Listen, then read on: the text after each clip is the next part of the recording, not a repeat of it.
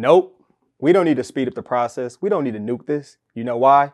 Because this is the non-microwave truth. This is the little man that could, the little man that would, CL Whiteside. And this is brought to you by Time of Grace Ministry. Happy Thanksgiving. Thanksgiving's coming up. Don't y'all hurt yourselves eating too much. Y'all better slow down. Moderation is okay. You don't have to overeat. First world problem today. First world problem question is this. What do you think is the most unique conversation that Jesus had in the Bible? Because we're going to talk a ton about conversations and dialogue between us human beings. What do you think is the most unique conversation that Jesus had in the Bible? Now, I'm going to give you a few that popped up in my mind. John chapter 3. This is when Jesus teaches Nicodemus. And I thought this was so unique and interesting because Jesus was teaching a Pharisee. Usually when we hear about Pharisees in the Bible, it's some type of drama. They usually hating on Jesus. They usually are being the opposite of a good follower. But Nicodemus was actually learning from Jesus. He realized that Jesus was sent from God. And Jesus said, he said, very truly, I tell you, no one can see the kingdom of God unless they are born again. And Nicodemus is like, hold up, wait a minute. I'm old. How can I be born again? And Jesus kind of breaks that down to him. I thought that was super unique. Another example, Matthew chapter 4, Jesus tested in the wilderness and he's having that conversation. He's having dialogue, I should say, with Satan. And he's even quoting certain scripture. And you know how Satan was manipulating scripture and like, just go ahead and jump. The Lord said he's going to save you. And like, bro, don't put your Lord to the test. I thought that was a unique conversation, especially how Jesus quoted the Bible. He quoted stuff in the Old Testament. Something else that came to mind was Matthew chapter 16 with his disciples. And he was like, you know, who do y'all say I am? Like, I know what everybody else is saying. He's some great prophet. He's John the Baptist back from the dead. But who do you say I am? And I just thought those were a few unique conversations. But tell me what you think. I want to hear from you. Because we're going to talk a ton about conversations and we're going to study a couple conversations that Jesus has had. Instagram, Twitter. My handle is ChampionLife23. If you're on TikTok, drop it in the comments. YouTube, drop it in the comments. If you're on Instagram, go ahead and DM me and tell me what you think. And this is our first world problem. It is dinner time.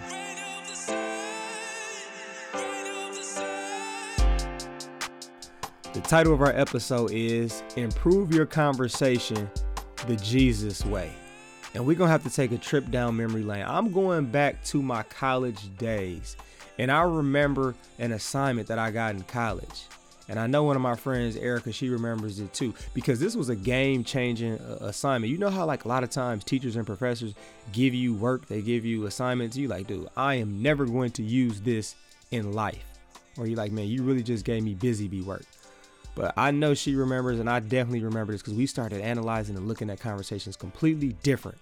So what our professor did is they gave us an assignment, and the assignment was to read a book called The Pursuit of Attention by Charles Derber. And the entire book is based on the individualism of communication and looks at the power of people's responses. And talks about, you know, how do you have a healthy conversation? How do you have a conversation that is ongoing? How do you have a conversation that both people can be engaged in? And man, it was definitely one of those assignments that stuck with me because it had you analyze and look at people's conversations and notice how much people are trying to pursue attention when talking and how some people just can't help themselves to try to put the attention on them. And in this book, there were two types of responses that you can give that it talked about. The first response is called a support response. That means you are acknowledging what the person is saying. You ask questions. You ask for more information based off the statement that they just said, or you're even like complimenting. You know, it can be something as a head nod. It can be something to say, yeah, okay, I hear you. It could be asking for clarification. It could be asking a question based off of what they just said. That would be a support response. The second type of response it talked about is called a shift response. And a shift response would kind of do the opposite. It would not even acknowledge what the person said. it might try to put the attention on them, or a person would sometimes give their own personal experience or own personal opinion, and it's kind of taking the attention off what the person just said and kind of putting it on themselves. So that was a shift response. So we got a support response and we have a shift response. Now, in healthy conversations, I remember healthy conversations actually do both of these. They do some supporting and they do some shifting. But you know what they definitely have to do? They definitely have to do some supporting. It can't just be shifting left and right. And I thought this was an appropriate time to talk about this because Thanksgiving, you could actually sit there and analyze a conversation and be like, dang, uncle is a big time shifter. Or man, little cousin does a great job of supporting the conversation. Like, I just want you to notice that in some conversations that you have and see if you can actually notice that about yourself and just observe like who's shifting, who is supporting. Now, the first thing I want to point out about that supporting thing and having a conversation with anybody, especially us as Christians, is most people, breaking news, they want to be listened to. They want to feel like they are heard. Why? Because that helps them feel important. That helps them feel loved. That helps them feel valued. That helps them feel like you are actually giving them attention when you show support and give a support response when they're talking. Now, second thing I want to point out is check out when people shift and when you personally shift conversations and why do you do it? So check when you shift. Check when you change the topic. Check when you give your own opinions. Check when you give your own experience. Check why you do that. Now, the paper I did, I remember the people going back and forth and all they did was shift. Like one person tell a story, another person tell a story. It was kind of like I'm going to one up you. And that's not what we necessarily want to do. That's not necessarily the healthiest conversation. And that can be a major turnoff when you are constantly shifting from what someone just said. But here's something that I realized. People can get away with shifting, especially if they are a super good storyteller or they're super funny. Like people don't mind if someone shifts away. That I don't want it always to be done, but those type of people usually can get away with it. Now, why do we want to be conscious of our conversation? And on this episode of Improve Your Conversation to Jesus Way, we're definitely going to talk about that. All right. First thing I want to look at on why we want to be conscious of that, a reason comes from Ephesians 4, verse 29. It says, do not let any unwholesome talk come out of your mouths, but only what is helpful for building others up according to their needs, that it may benefit those who listen according to their needs. It's hard to know what someone needs if you're really not listening or if you don't show any support in that type of conversation. Now, the crazy thing that we do from time to time, we support some hot garbage type conversations like, ooh, give me the tea. Tell me what happened. Or, you're like, bruh, what happened? Yeah, tell me what happened. I need to know. I think we need to have more looks of smiles and nods for things that are good. We often do that with hot garbage. We like, oh, what? Like, how much do our facial expressions change when we are hearing hot garbage and we want to continue to hear it and we're so intrigued by that? Why do we want to do it a certain way, though? Colossians 4, verse 6 tells us, let your conversation be always full of grace, seasoned with salt, so that you may know how to answer everyone. So that's talking about having God-pleasing conversations. And something that I do find is super cool, very, very cool, and this is an awesome time to shift, is when somebody's like, hold up, new topic. Okay, new topic. I don't want to hear about this anymore. And I just want you to think about this personally. Do you shift away when conversations have hot garbage? Do you shift away enough when conversations are full of hot garbage? I know I'm guilty sometimes. Sometimes you just sitting there like, what happened? Huh? I can't. But no, sometimes we just got to shift away from that. We definitely have to shift away from that. Now, we got to look at Jesus, though. We have to look at Jesus, and this is how we can improve our conversations the Jesus way. Okay, it deals with the art of questions. The art of questions. Jesus was the question master. He was awesome at asking questions. And I'm just going to give you some different types of questions that Jesus has asked in the Bible. When you look at it, a lot of times, I don't want to say half the time, but half the time he's asking questions. I don't quote me on that. It is literally half the times, but a good amount of times Jesus is asking questions, and he's asking the right right questions. And I want you to think about this. Do you ask the right questions? Because there's a skill in asking questions. And I'm just going to break down a couple of these. Look at Matthew chapter 9, verse 5. This is when Jesus forgives and he heals a paralyzed man. And he's accused of lying by his haters. And Jesus asks this question: which is easier, to say your sins are forgiven, or to say get up and walk? Get up and walk.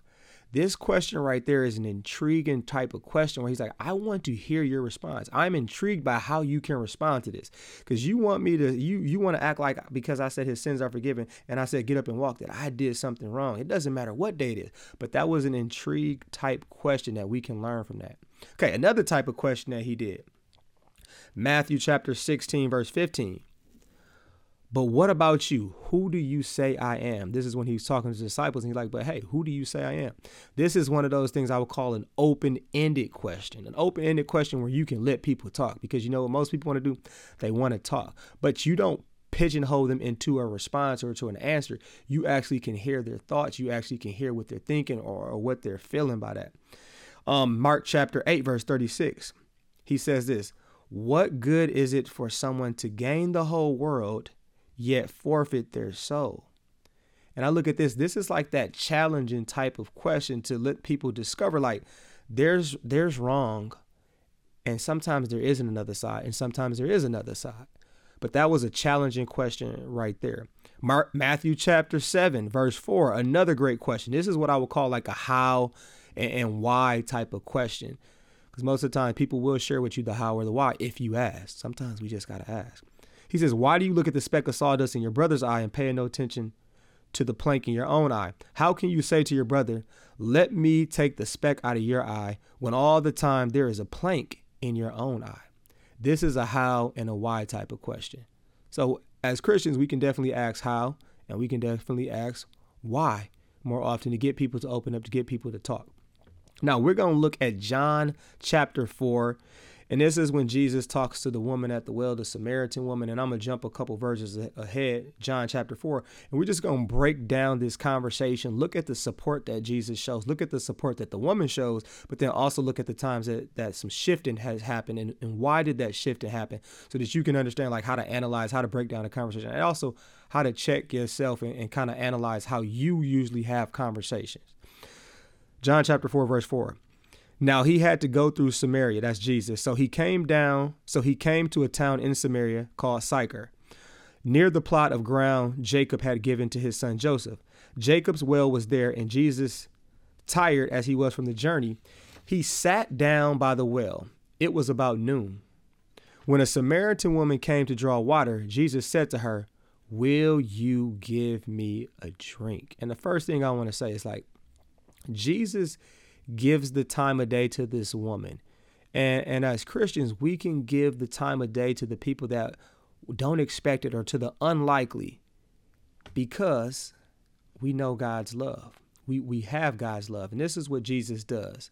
He gives it to a woman who did not expect to be talking to. And a lot of biblical scholars have guessed that if she's going to the well at noontime, she wasn't trying to see anybody else. She was trying to go in the heat of the day to get some water, when most people would do that earlier in the day. So she probably didn't have a good relationship with her community. So she probably like, what were you talking to me? Oh, okay. She didn't expect that. And that's something Jesus knew. And we also see that there's some completely different cultural differences, but Jesus made time for her, and we can make time for people as well. And I want to look at that part of, will you give me a drink? That's like a common ground question. A lot of times we can find common ground with people. We definitely can find common ground. We all sinners in that regard. But Jesus, this is why I say he is the question master. And this is not one of those questions. And a lot of times Jesus asks those questions like he wasn't listening. A lot of times we ask questions just because we weren't listening. We weren't paying attention. Maybe you're on your phone, but allowing people and speaking to people and asking questions based off of them and what we have observed or what they have told us. It goes on to say, the Samaritan woman said to him, you are a Jew and I am a Samaritan woman. How can you ask me for a drink? Because for Jews did not associate with the Samaritans. Now, when I look at that, you might think it's shifting, but really it's acknowledging and complimenting what was said when she asked that question, or when she says, you are a Jew and I am a Samaritan woman. She understands, like, hold up, wait a minute. So she understands that she is being talked to. Verse 10, Jesus answered her, if you knew the gift of God and who it is that asks you for a drink, you would have asked him and he would have given you living water. Now that gift of God, this is challenging and asking, where is your attention? I look at that like, where is your attention with that question you ask? And I want you to think about this. Do you challenge where people's attentions are enough? Do you challenge where people's attention are enough? Like, do you challenge that? A lot of times our attention is on superficial things. It's on surface level things. It's often on things that don't really matter, but we put a lot into it. She goes on to say, sir, the woman said, you have nothing to draw with and the well is deep. Where can you get this living water? Are you greater than our father Jacob, who gave us the well and drank from it himself, as did also his sons and his livestock? Now she starts asking questions. She starts asking questions because she's actually listening to what he's saying and she becomes intrigued. And when you actually listen to people, there will be times where you are intrigued and it will naturally flow to ask questions. But you know what that takes? That actually takes some listening. Definitely takes some listening. Now, we have different people that we have different backgrounds with, but it takes some listening. And sometimes we can find blessings and we can find beauty in having those different backgrounds. Jesus answered her, everyone who drinks this water will be thirsty again, but whoever drinks the water I give them will never thirst. Indeed, the water I give them will become in them a spring of water welling up to eternal life. The woman said to him, sir, give me this water so that I won't go thirsty and have to keep coming here to draw water. So some would say right here that the attention that he shifted it to was on him. And I would say the attention is on Jesus. And that is because Jesus is what's best and he's what's most important. So there's a time to shift sometime and to put it on what's best and what's most important. And in this case, it was Jesus, our Savior. Now listen to this, verse 16. He told her, go and call your husband and come back. I have no husband, she replied. Now this is a good usage of a shift right here because he wants the attention to be focused elsewhere. Jesus said to her, you are right when you say you have no husband. The fact is you have had 5 husbands and the man you now have is not your husband. What you have just said is quite true. Now, if you notice, the conversation is all of a sudden deep. The conversation is all of a sudden personal. But first, what happened before it got deep and it got personal? Jesus saw her as a person and he gave her the time of day and he listened. That's the first thing that happened. Now, you see, it starts with a question and then it starts with him keeping it 100, keep giving her the truth, the non-microwave truth. And I just want to encourage you, don't be afraid to share what God reveals to you. Don't be afraid to share what God reveals to you. Now, it goes on to say this. Sir, the woman said, I can see that you are a prophet. Our ancestors worship on this mountain, but you Jews claim that the place where we must worship is in Jerusalem. Woman, Jesus replied, believe me, a time is coming when you will worship the Father neither on this mountain nor in Jerusalem. You Samaritans worship what you do not know. We worship what we do know, for salvation is from the Jews. Yet a time is coming and has now come when the true worshipers will worship the Father in the Spirit and in truth, for they are the kind of worshipers the Father seeks. God is spirit, and his worshipers must worship in the Spirit and in truth. Now, something I just want to point out with this, with deep conversations, it's so important and it's so awesome for us. And we got to realize we have the opportunities with deep conversations, bring it back to the gospel and bring it back to the good news. So what does Jesus bring it back to? He brings it back to the fact that, like, all right, God is a spirit. His worshipers worship him in spirit and truth. And then he's revealing to her, like, you know what the good news is? You know what the gospel is? Listen to what he says.